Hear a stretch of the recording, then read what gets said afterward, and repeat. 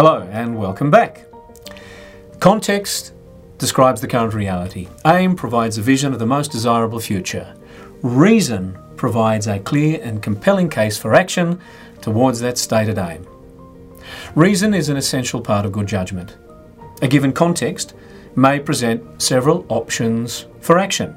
So if the context is declining sales in a stagnant market, that might trigger a contraction in the operation, the aim being to achieve a low-cost model that will enable the business to survive the downturn.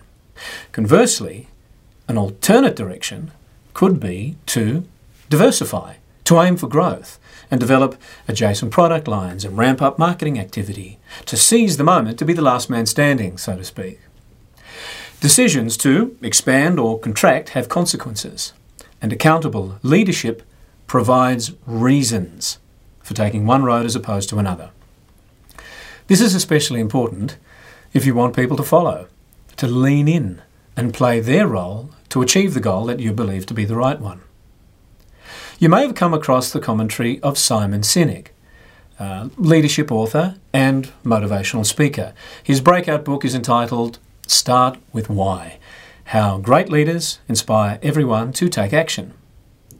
As you can guess, I'm in full agreement that a strong why, a strong purpose grounded in belief, is what engages and motivates people to take action.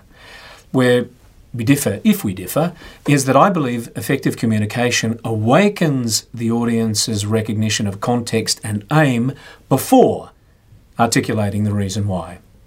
My view is that for the audience to understand the why, to relate to the why, they need to be able to place it in their own context and a sense of what you aim to achieve. We're facing this, we're aiming to achieve that. Why? What I do believe is important is that the reason, the why, is made explicit. Articulating reason should be part of your default communication structure. Yes, in some cases, the why may be implicit. If there's smoke billowing down the hallway and the alarms are ringing, you just get out. You don't need a conversation about why. But in too many business presentations, I observe speakers jump from articulating the context, the market conditions are tough, to the strategy, so we are going to scale back operations. They short-circuit a more effective narrative, omitting aim and reason, because they want to appear decisive, because they think it's obvious, because they don't want to patronise the audience. Basically, because they don't think it's necessary. And more often than not, that's a mistake. They don't think it's necessary to articulate the aim and the reason because the reason is obvious to them. Of course, the right thing to do is to scale back operations. If we don't survive. The flaw in the logic is that the reason may not be obvious to the audience, who may wonder, are we scaling back operations so that our boss gets his bonus?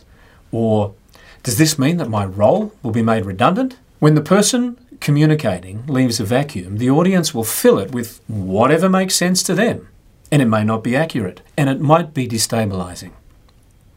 So the direction here is to make the aim and the reason explicit. Market conditions are tough.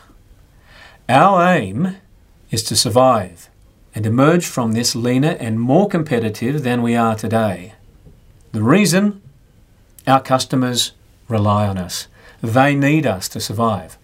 Also, we know that we've allowed our overheads to grow, and when demand for our services returns, a leaner operation will be better for everyone.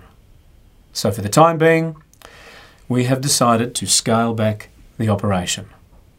This may not remove the anxiety that change brings, but the provision of reason provides transparency. We know where we're headed and why. It also reaffirms the presence of values in the decision. In this case, our commitment to serve our customers. The quality of the given reason is also important. If you want to harness the values, beliefs and motivation of your audience, your reason should resonate with them. I'm not suggesting that you contrive a dishonest reason to trick your audience into compliance, although there are plenty of examples of this tactic in business and politics. My suggestion is that you follow the direction of the KOO method and think deeply about the beliefs and values of your audience while making decisions about what you aim to achieve. If you expect them to play a role in the strategy, or if this is a sales presentation, if you're hoping that they will buy your product and service, you will have chosen your aim, or you will be making a value proposition based on the beliefs, values and aspirations of your audience. Being explicit about your reason, it's not being tricky, it's being authentic. This is where we are, this is where we're headed, and this is the reason why it's right to go in that direction. Get reason right, and not only do you unlock the motivation and energy of your audience, you can demonstrate that your thinking is sound, that you have a strategic mind, that you are pragmatic, values-driven, humane, an inspiring leader, all because you can provide an accessible, compelling reason for the future that you believe to be the best.